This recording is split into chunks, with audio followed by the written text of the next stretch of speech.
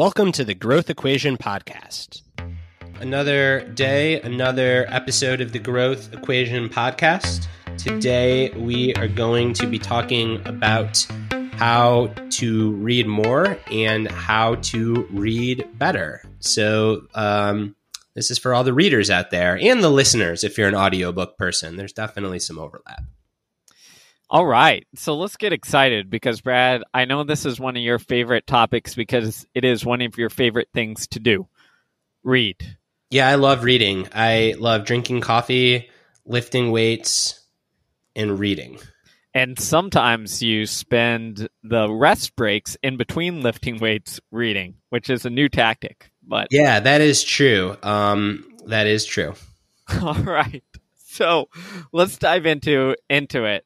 So how to read more and read better. And what we're going to try and establish here, I think, is just the different practices that both Brad and I use to consume information, how we do it to retain information, and what our reading habits look like, and hopefully pass along some wisdom to you guys to help you read more and read better. And I think this is incredibly timely and important because if you are a listener to the Growth Equation podcast, you know that we place a ton of value on reading, and it's something that I think is almost pushed away to a degree because of our modern online social media world. So we're going to try and bring back reading a little bit.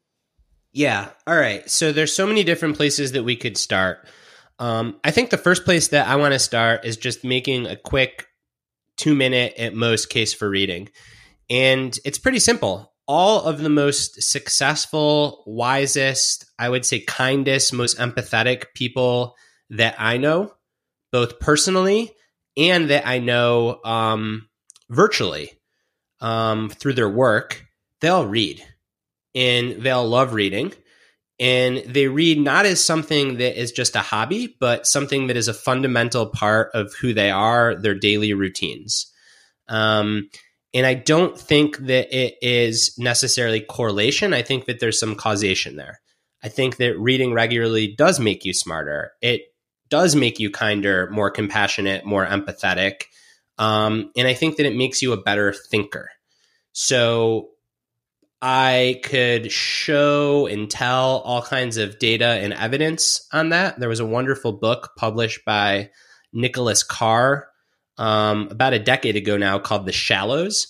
And in it, he went deep on the push away from reading, and particularly reading longer things to more short form internet stories, and just presented all kinds of empirical research around how reading is very much associated with deep thinking. So rather than bore you with those studies, if you want more proof, check out Nicholas Carr's book, The Shallows. But so that's why reading is important to me. Awesome. And there's all sorts of good research, too, that actually validates what you just said there on empathy in reading, especially reading fiction tends to increase your empathy. The only thing I'd add to that is I think it's not only deep thinking, but it also increases your breadth, right? Because it takes you to places, whether fiction or nonfiction, places where you normally wouldn't explore. Because what tends to happen in our life is we go down this specialization route, we get a job in the specific area, and then our kind of domain solidifies there. But reading allows you to explore this breadth of work and information that then allows you to connect things, which then allows you to perform whatever your specialty is better. So it's not only the depth of thinking, but it's also kind of giving you this base of foundation to get more connections, more creativity off of. And I think another way that reading helps with breadth is that it provides context to ideas. So what I mean by that is a tweet, an Instagram post, a short YouTube video, a Facebook post. They tend to be really short and devoid of rich context. And I think a lot of what we see in the quote unquote cancel culture wars are often about a lack of context. So you could say something and it could be seen as really derogatory or flat out wrong in and of itself, but when you put that 4-sentence blurb into a greater context, it actually might be a very in good faith question or inquiry. So, for example, if I were just to tweet, lose weight, I'd probably get canceled. And for good reason, maybe. Like, telling people to lose weight out of context is kind of an asshole thing to do, and not everyone can lose weight, and not everyone wants to lose weight. If I wrote an entire book about metabolic syndrome and the challenges of losing weight and the benefits of losing weight and how weight gain and weight loss has such an impact on mental health, and somewhere in that book the words lose weight appeared, I probably wouldn't get canceled. Yeah, and then one other thing that I want to mention before we go into maybe some of the practices is why reading is so important, or why it allows us to have this depth and breadth of thinking. And I think it is because the activity itself lends itself to focused and deliberate thinking, deliberate work.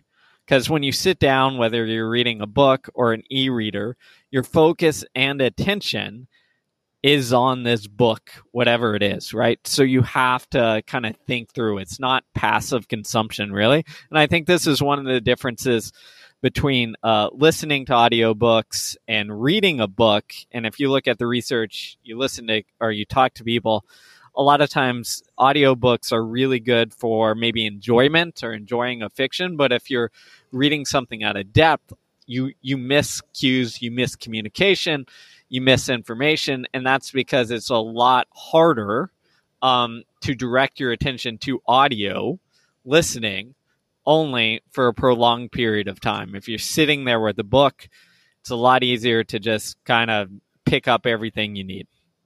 Yeah, 100%. And that goes back very far to the printing press and the shift from oral culture to the written word. And at one point in time, we were significantly more prone to being able to pay attention orally when oral culture dominated. But we're now a few hundred years removed from that, and our brains have adapted quite fast to the written word, as Steve has said. So, all right, that's good enough preface. Reading is good for you for a whole variety of reasons. A lot of people struggle to read, and I think that one predominant reason for this is something that I mentioned earlier. People don't necessarily think of reading in the same way that they do is another practice. They tend to think of reading as, again, I'm going to read while I'm waiting in line, or I'd like to read this book or that book.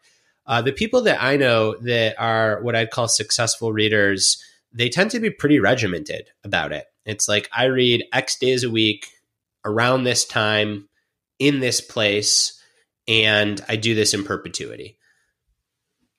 So I think reading is the kind of thing that doesn't necessarily happen naturally, but needs a little bit of structure around it. I think that's especially true in today's day and age when there are so many alternatives that offer the feeling of like knowing something or getting smarter or being involved in a conversation, but aren't the same, a la most things on the internet. And I think one thing that might also get in the way is that most of our exposure to reading comes through school, right? And don't get me wrong, there are some phenomenal English teachers. My wife teaches first grade English and language arts and teaches kids to read. Phenomenal teachers out there. But a lot of what happens is your exposure to reading is almost being like forced into reading these books that, you know, are decades old that don't seem too interesting to you. So you have the same, or a lot of people have the same feeling that, you know, doing math work would be, right? So no one wants to sit down and do some homework in math. A lot of people get this idea and connect reading, especially nonfiction stuff or older fiction stuff, to almost like this homework-like feel, which turns people off to the experience of reading. All right. So then how do you find a good book? What do you tell people if they're like, you know, I'm not reading as much as I want. Brad and Steve have convinced me that reading is a good thing. These guys seem to read a lot. They don't seem like total douchebags. I want to start reading, but it always kind of feels like a chore.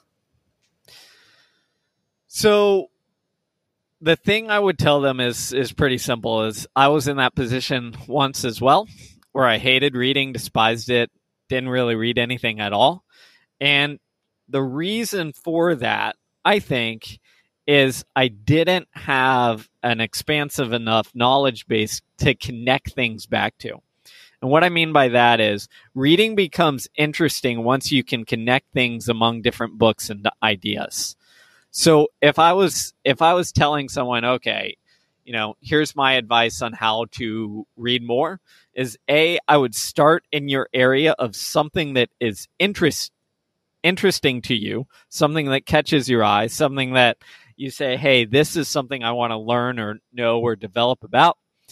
And then I would say start branching out tangentially, right? So, for example, to give you an idea, if I love running, which I do, and I'm not a big reader, I might start with, some running related book, right? On maybe a biography of Steve Prefontaine, for example. And then I might branch out, okay, we're looking at running related biography. Then I might branch out into something that's a little more tangentially related, maybe on the Olympics at that time period or whatever have you. And then you branch out from there and you start to be able to connect these different ideas, and it makes the reading a heck of a lot more interesting until you're just exploring ideas. I think that's great advice. Don't necessarily read what everyone else is reading. Read things in the area that interest you. And then as Steve mentioned, there's a real inertia or momentum to it, right? Because most good books reference other books. So then suddenly now you might want to explore a certain subsection of a book more by reading the source of that. Another way I think that is good to read is to ask people around for authors that they really like, and start by reading a single author's work. So you might say that, hey, all my friends are telling me that I should read Erich Fromm right now. So I'm going to read Erich Fromm's 5 most popular books. And then I'm going to move on and read a bunch of Mary Oliver poems. And then from there, I'm going to read Maria Konnikova because she's the Growth Equation Book Club of the Month. And reading by author, I think, is another really good way to get going, because it allows you to go really deep on let me pause. Generally, authors write about similar ideas, or at least tangential ideas, in a similar style. So it also allows you to see how one person's thinking evolves over time, which is really cool. Yeah, one thing that I'd also recommend that I think plays off of what you just said is have different books that are of different genres or styles that you're potentially reading or open to reading at the same time. And if you think about this in terms of watching or consuming TV or some show, it makes sense, right? Sometimes you're in the mood for, some TV drama. Sometimes you're in the mood for a superhero movie flick. Sometimes you're in the mood for a documentary. The same thing, I think, applies to reading, in the sense that sometimes you might want to read some fiction, sometimes some poetry, sometimes some hardcore nonfiction science. And I think the mistake we often make in reading is we select one and then are like, okay, I'm going to go all in on this until I finish it. And if it drags in the middle, we just kind of plow through and it becomes a very unpleasant experience. And what I would suggest is, just as you might not, binge watch an entire season of a TV show all in a row, and you might intersperse it with other shows, do the same thing with chapters of your book. If you get tired of something, well, move to a different genre and see if that sparks your interest and keeps you motivated. Yeah, I think the only thing that I'd say there is that for me personally, and a fair amount of people that I've had this discussion with, it becomes very hard to read multiple books that are of the same type. So I think most people find it a lot easier to, let's say, be working on a novel or a book of short stories, fiction, one nonfiction book. And if you're going to do something like poetry or a religious book or something that kind of is outside of those two realms, great, then that can be your third. It depends on how people's brains work, though. You know, a more associative thinker might actually really enjoy reading like 4 nonfiction books at the same time. Another kind of brain might say, hey, now that I'm reading this book, I'm seeing things out in the world that I'm relating to it. When I do go on the internet, I'm seeing things there that I relate to it. So I'm kind of on that nonfiction train, and I'm on that fiction train, and I'm on that like poetry, spiritual train. So I think there's probably just a personality temperament matching process there. Okay, so the next thing to address then, I think, is fiction, nonfiction. So we write nonfiction books. Our book club is nonfiction. We do nonfiction recommendations every year. So it's not surprising that a lot of people will email me, and Steve, I'm sure you get these emails too, and say, hey, looking for book recommendations, I only read nonfiction. To which I say, well, I've got some great ones, but have you considered fiction? So I'm curious, and I'll get back into why I often respond like that, how you think about fiction versus nonfiction. So I largely don't read fiction books. And the reason for that is pretty simple. And it's something I've said on this podcast before, is that I am a notoriously slow reader. So if I read something, I am doing it for a purpose. Now, that doesn't mean I don't think fiction books are good. I do. But my fiction books tend to be in the genre of what I'd call running fiction, like the once-a runners of the world, right? Because that's something. Hold on, book lovers. Don't drop. I'm going to come here to allay your concerns and soothe your soul in a minute. So if you want to read a fiction book, then go pick up John Parker's Once a Runner and read that. But in all seriousness, what I tend to do, I call it, instead of making a fiction, nonfiction kind of divide, I tend to divide it in terms of things I'm kind of focused on for learning and things I'm focused on for more enjoyment. So enjoyment could be, for me, like a good biography or a good history, like, you know, kind of thrilling history book that's nonfiction. And those fall in that category of where I don't have to like actively think too much. But it's, you know, it's different from the nonfiction books I tend to consume. Yeah. Well, first off, Once a Runner is a great book. For whether you're a runner or not, I think it's one of the better stories just about someone that becomes obsessed with the craft and what that leaves in its wake. So what I would say is that a big reason that I read more nonfiction than fiction, and I think so many people can fall into this, is because if a nonfiction book is medium, you still get a lot out of it. If a nonfiction book is bad, but the subject matter is important, you're still going to walk away learning something. If a fiction book is medium or bad, it is very tedious. And unfortunately, many of the best novels are big books, so they're intimidating. So I don't think that fiction or nonfiction is better or worse. I'd argue that, you know, even if you read fiction without a quote unquote purpose, you end up getting so much out of it because a good novel writer can just insert you into the story. I think that's where so much empathy comes from. So I think there it's around just being really selective, perhaps, around novels. So like if you haven't read The Corrections by John Franzen, go read The Corrections. Like there's no way you're not going to love that book. Read Middlesex by Jeff Eugenides. No way you're not going to love that book.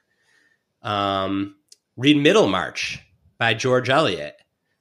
Definitely have some coffee and give yourself 2 hours to get into it, but there's no way you're not going to love that book. So yeah, I think that that's maybe a barrier to fiction, is that I think that fiction really has to be good, whereas nonfiction can just be okay and you can still get something out of it. And that's why we write nonfiction, so we can just be okay. Oh man, I'm going to write a book called Once a Steve Magnus. But you brought up something in there that I think is really important, is that a lot of the hesitation is almost like it's the perception of like, okay, I have to sink in days, weeks, sometimes months in this pursuit. And especially with a large fiction book, that can be really intimidating.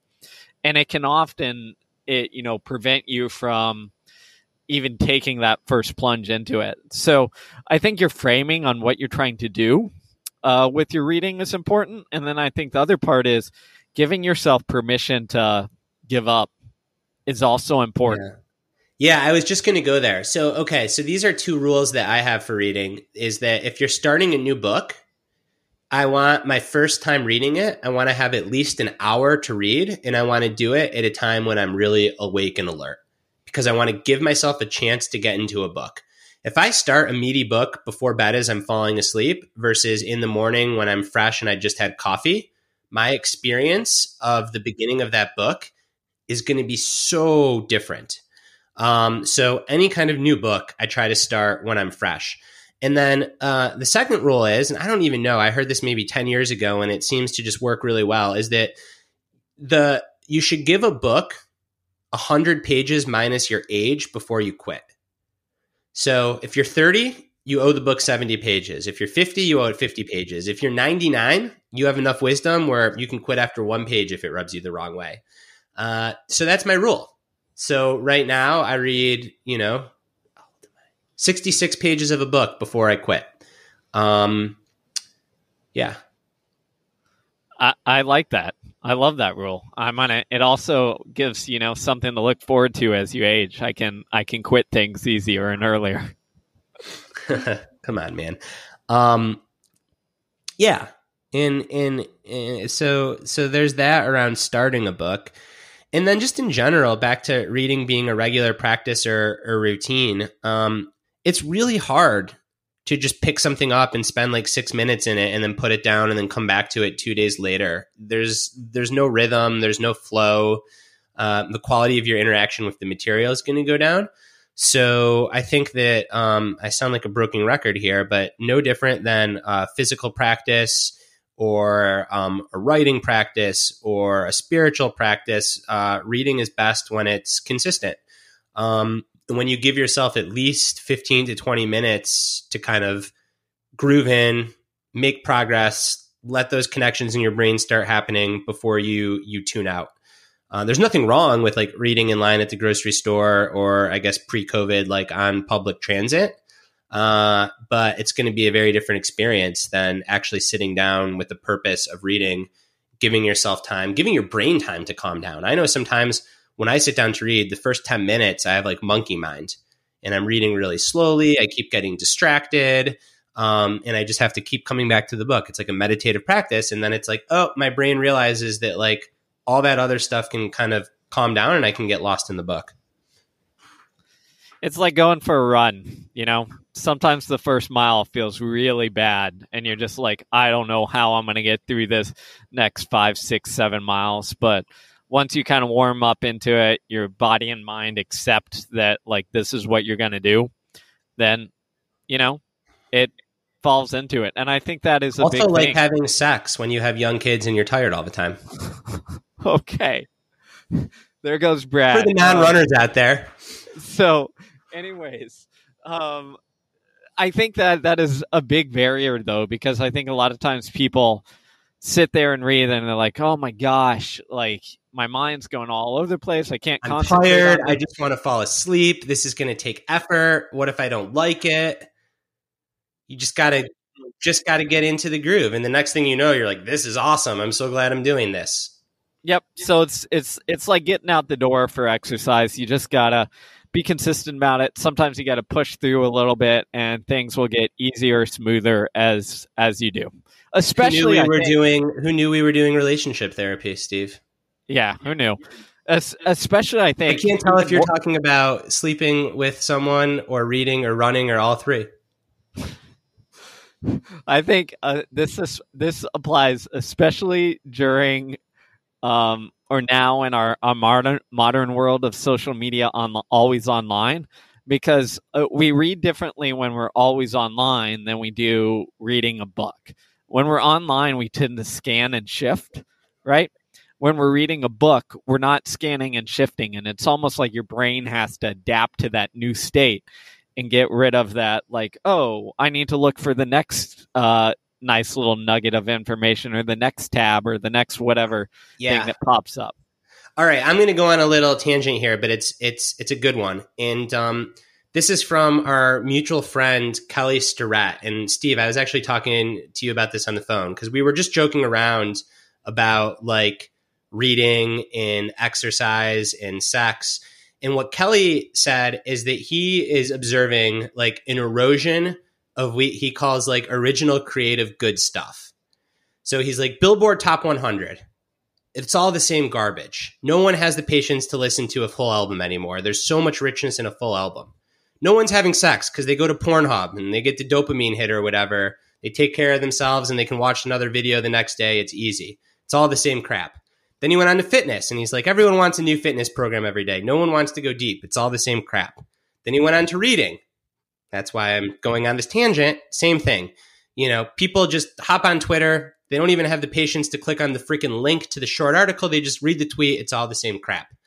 So I think at its core, like reading, like making love, like getting better in an athletic pursuit, like listening to a full album or getting to know an artist's work, it is like this deeper, richer experience that has a little bit more friction up front, but pays off in the long run so much more than, you know, the proverbial top 40 Billboard 100 bullcrap.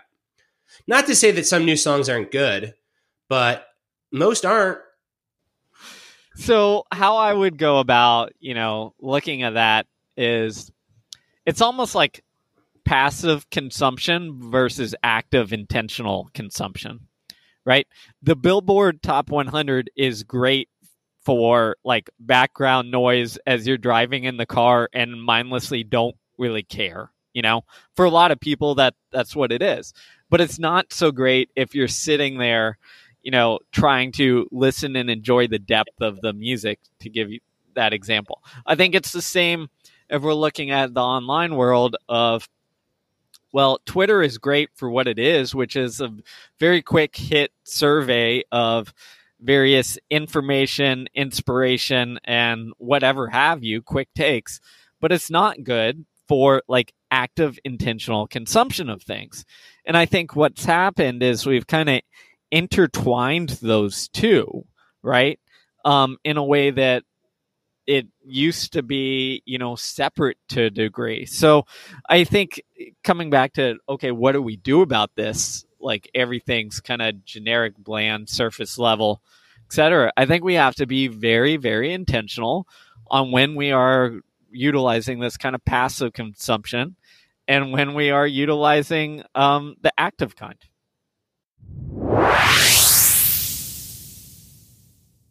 Well, if you're listening to this podcast all about reading, you might be interested in becoming a Growth Equation Patreon member. As you know, this podcast has no sponsorship. We want to stay fully independent. We want to be able to bring you things in performance, health, well-being, sustainable success that actually work. And that's not a supplement or bed sheets or a special mattress. What it is good information, community, and deep pursuits like reading. So in order to fund this podcast, we have an exclusive community. As a part of that community, you get access to special things like exclusive ebooks, signed copies of our own books, a monthly book club where we have live discussions with authors such as Cal Newport, Maria Konnikova, Judson Brewer, Ryan Holiday, Katie Milkman, and so many other big name authors with really good provocative ideas.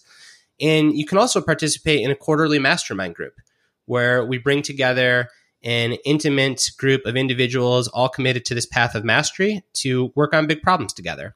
So if you'd like to become a member of our group, please go to www.patreon.com/thegrowthequation.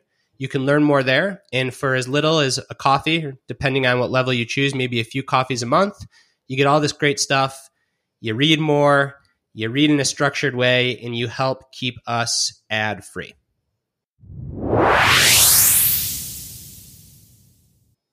All right. Yeah. So I think that the next thing to hit on then, Steve, would be a little bit of like how you get into that zone when there are so many distractions, both internally and externally.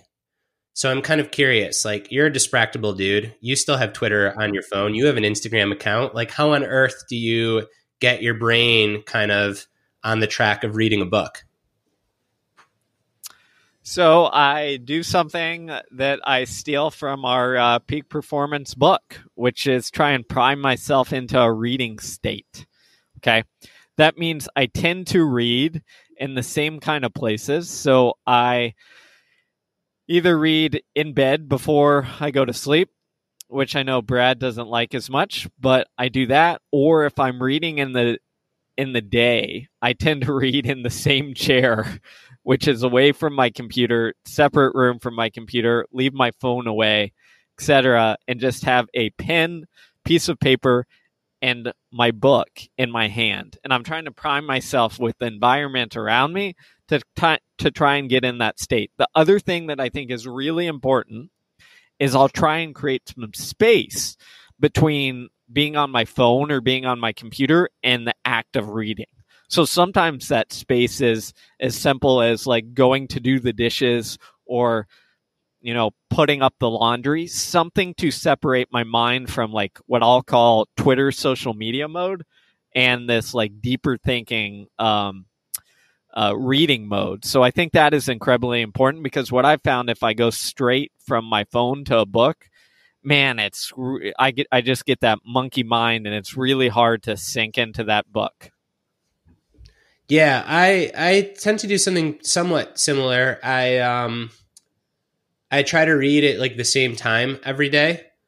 And I don't bring my phone into the room where I read, just because, as we wrote about in our book, Peak Performance, out of sight is out of mind. And even if the thing is face down and turned off, the mere sight of it is definitely a distraction. And then I love coffee, and I still get a big ergogenic, boost from caffeine. So I will oftentimes my reading with some coffee, just because it definitely helps me stay awake, which has been hard. I'm training physically pretty hard, the hardest I've been training in a long time. Got a 3-year-old. I'm also training a 6-month-old dog. We just moved, so there's a fair amount of housework. So I'm finding myself more fatigued than usual. And maybe I should be taking a nap, and maybe I'm not following our own evidence instead of reading. But I've kind of realized like this is a season in my life, and if I want to read, I might need some help from coffee. Yeah, and coffee is just great. And the latest research shows that you literally cannot drink enough coffee. I guess if you have like 20 cups, you're bad for your cardiovascular system. But otherwise, coffee, totally healthy. I feel like coffee is like eggs. It's like, eggs are bad, eggs are good, eggs are bad, eggs are good, eggs are great. And then we just kind of settled on great. So hopefully coffee stays there and the pendulum doesn't swing back. All right. One of the other things that I'm a little bit curious about is what your process of reading looks like. So I mentioned I have a pen and a piece of paper in my hand. And what I use is I literally fold a piece of paper in half. On one side, I write notes. On the other side, I write key takeaways. And what I do is I just kind of, as I'm reading along, I outline or underline passages and then write the page number and then put them either on the notes or the takeaways. The difference are the takeaways are stuff that I want to like, it's almost like the really big important things. And I'm like, okay, I can utilize, or I'm going to use this for something that I'm working on now or in the future, most likely. And I use that as my bookmark until the book is done. And then I copy those notes and takeaways and put them in a large Word file where I have all these key elements for all these books. And that is my system. That's a great system. It's elegant, it's simple, it's electronic. So if your house burns down, you won't lose your notes. Presumably you can do like a control F search function and easily find a particular topic too. So like all things in the Brad-Steve relationship, my system is not nearly as technologically savvy or elegant, but I'd argue that it is just as good. So what I do is when I'm reading a nonfiction book, I don't underline fiction. I just try to get into the story. I underline passages that I find interesting, that I connect to other ideas that I think I might use in presentations, in my own writing, in a coaching session, something that I want to tell Caitlin during dinner, you name it. Then what I'll do is I'll take a little 3M sticky note and I'll flip it upside down. So the sticky part's on the bottom. And then on the top, I'll write 1 word to 2 sentence note to myself. Like, here's the killer quote on such and such, or great way to conceive of the flow state, or really interesting on cognitive deficits in soldiers coming back from war. And then I will pop the upside down sticky note on the top of the page. And then when I pick up a book, it's basically like a Rolodex of these sticky notes that have a little one-liner that is going to remind me about what is on that page that I found so interesting. Then the next phase of this is on my bookshelf, I group books by topic. So if I have a writing topic on community, I go to the community section of my bookshelf. If I have a writing topic on something that relates to like humanistic philosophy, well, I got a ton of like Eric Fromm and George Leonard. If I want to write about something that relates to Buddhism, then there's Tara Brach, Jack Kornfield, Sharon Salzberg. So the bookshelf kind of becomes your Word document. The downside is if my house ever catches on fire or floods, I lose all that. And I've actually thought about this because I've heard other authors with somewhat similar physical methods talk about how they're rolling it over virtually for that reason. But I'm neurotic enough as it is that I think I'm just going to run the table and hope that that doesn't happen. All right. Let's hope that Brad's house does not burn down for many reasons, but most of all so that, you don't lose your book collection. All right. Where should we go from here? So we've talked about our systems for note-taking. I want to pause. I think that that's so important, whether you use an electronic system or a physical system, to have some kind of grouping, because the answer is always in a book. You don't have to pay me and Steve to coach you. You can, but we're just going to tell you stuff that we learned from books. So when you have a thorny problem in your life, if you have a way to go and access what great minds thought about that problem or how they wrestled with it, odds are you'll get on a better track to a solution than you would yourself. So once you have that organization, then whenever a problem comes up, you don't have to be a writer. You could be the most traditional 9-to-5 worker, and suddenly you have an organizational issue, or you're not sure how to interact with someone in a meeting based on XYZ situation. Well, then go to the leadership section or go to the uncomfortable conversation section and revisit your notes, and boom, you might just have like the killer quote that then you can go reference.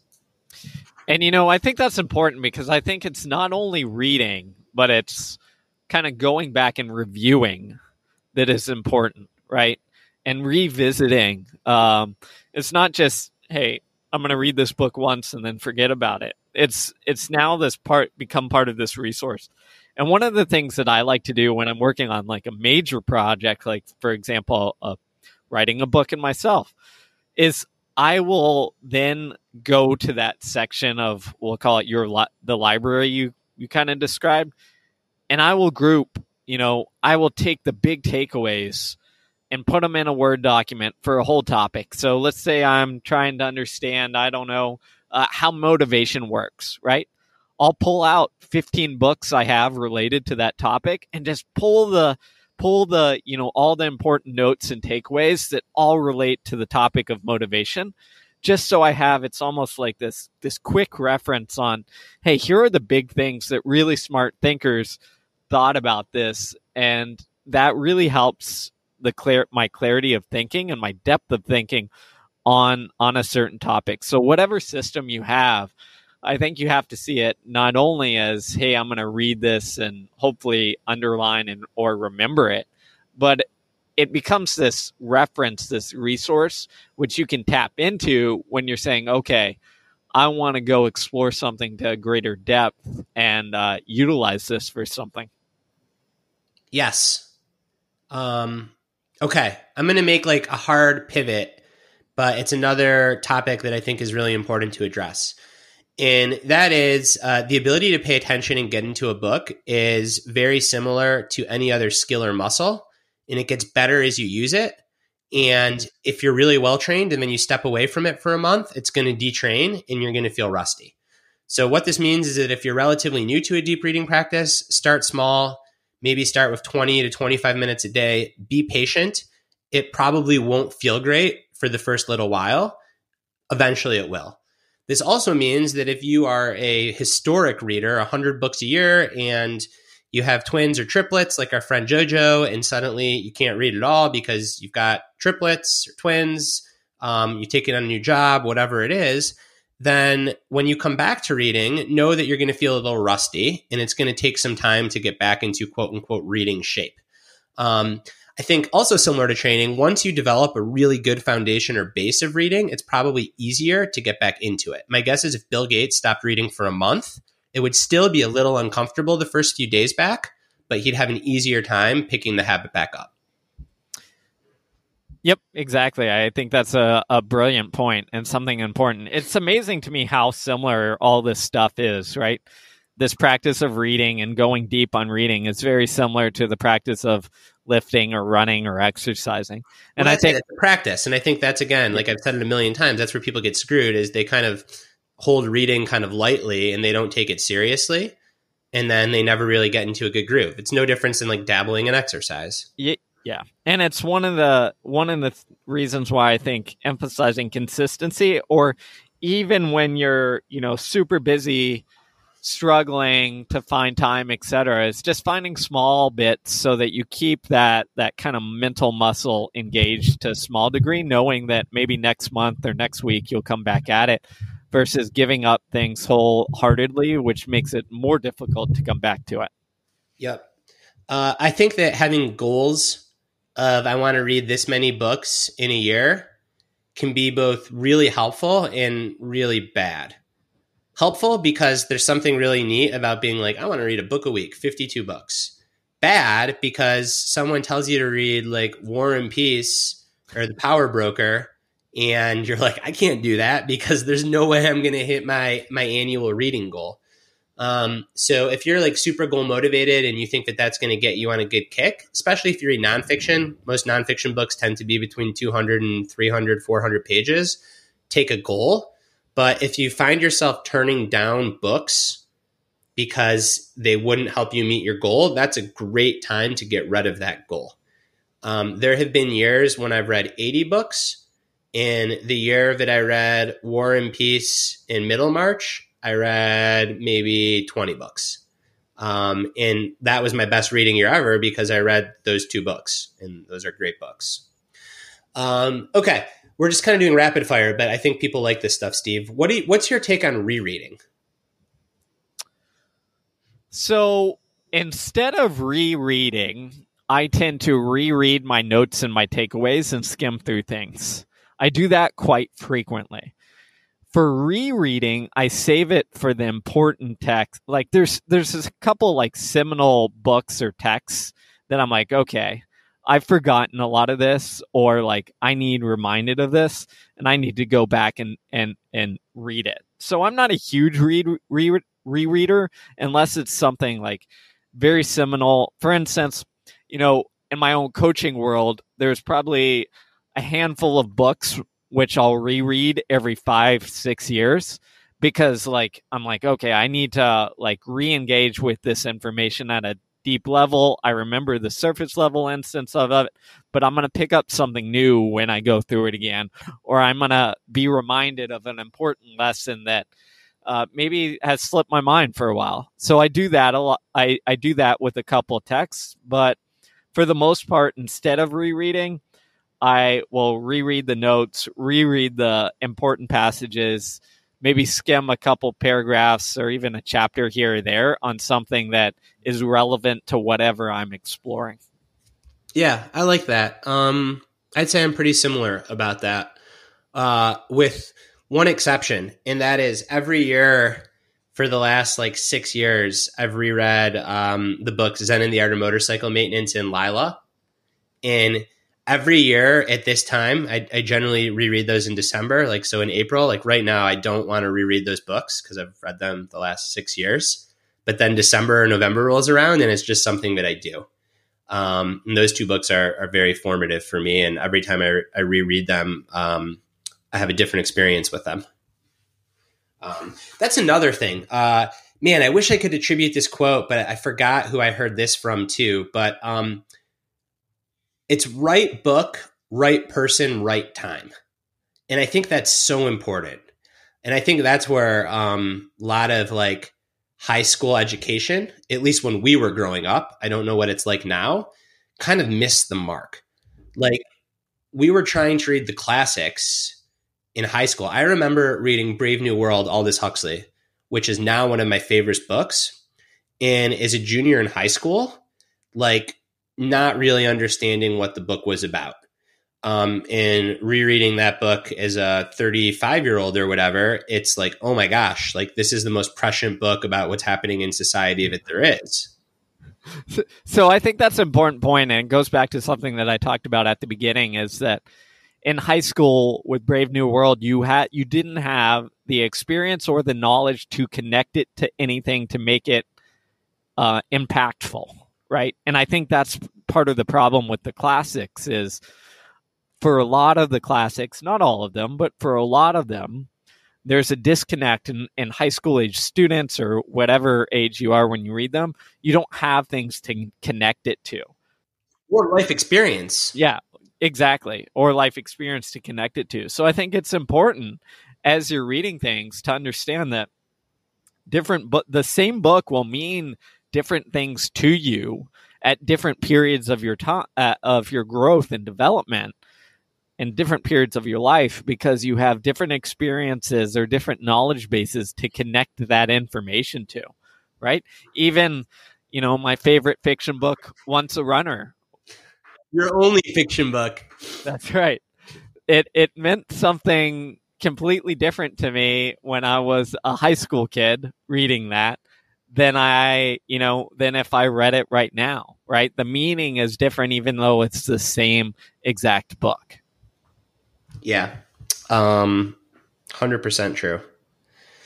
All right. Well, what else on reading? It's really important. You should do it. It's best to treat like a practice. Like so many other great things in life, there tends to be some friction at first, especially because there are so many easier, quicker hit of dopamine, superficial solutions. But if you kind of get through that friction, the payoff of reading a really good book is worth it. You get a deeper understanding of a topic. You often get a deeper understanding of yourself, of your community, of others' points of view. This is stuff that you don't get on Twitter. You don't get on Facebook.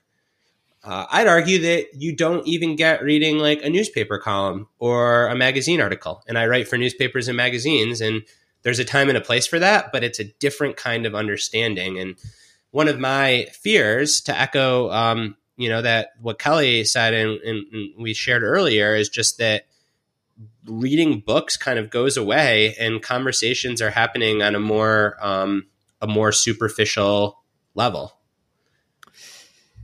Yeah, I mean, I share that concern with you. I think it's the depth versus superficial problem that I think a lot of people are worrying about now. I mean, you can kind of see it in this attention level, but it's interesting, But I'll say this: if you let's look at TV consumption, right?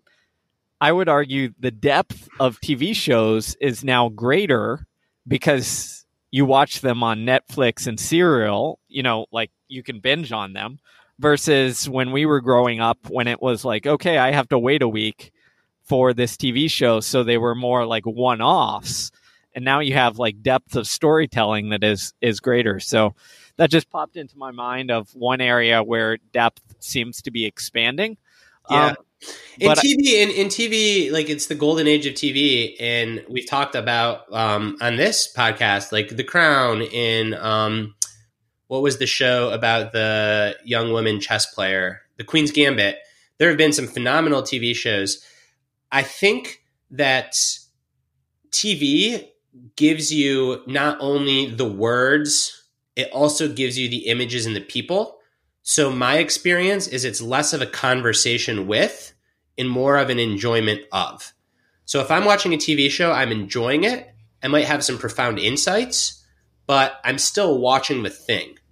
If I'm reading a book, I am generally having a conversation with the author. And if it's a fiction book, I am seeing all the different characters in myself. yeah, I mean, they're two totally different mediums, and I would say one is more passive, where it's being fed to you, and one is active, where you have to create it, and there's value in that active and that creating it. Yeah. Yeah, I agree. Man, are we just getting old? I feel like I sound like, you know, the coach that I had when I was 18. It's like, nothing is the same. It's all superficial. You need to read more. It's probably exactly what he said. Probably. I mean, we are getting old. Maybe we'll get grumpy soon. We'll see. But I think there's a lot of, some of it might be getting older and wiser. You know, high school me would have been like, read. What are you talking about? I'm not reading. Like, give me Once a Runner. That's all I'm reading. Everything else sucks. Like, that's a waste of time. But I think there is a moment in time where the world has evolved, changed, technology is changing stuff. We're being pushed towards the superficial. So, you know, I'm sure every generation feels like this with the invention of the TV and all that good stuff.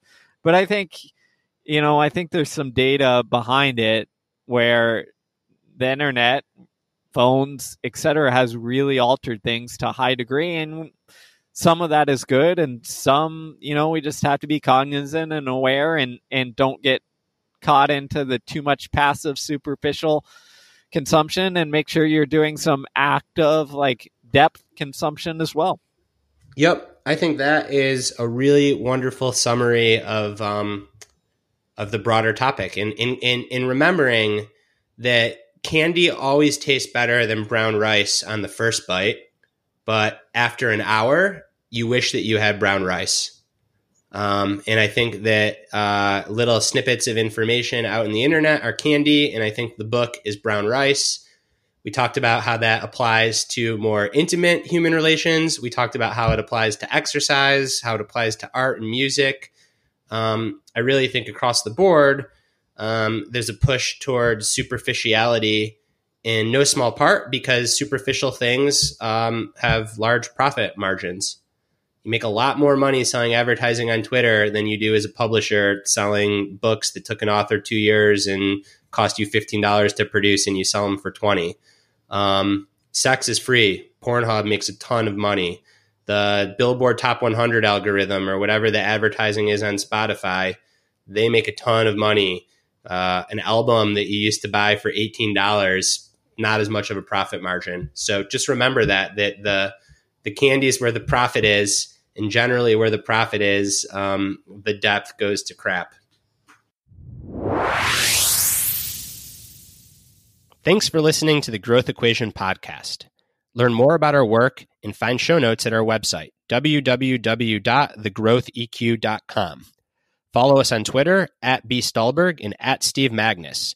And if you like what you listen to, please subscribe, rate, and review the podcast, as this goes a long way in helping it reach others.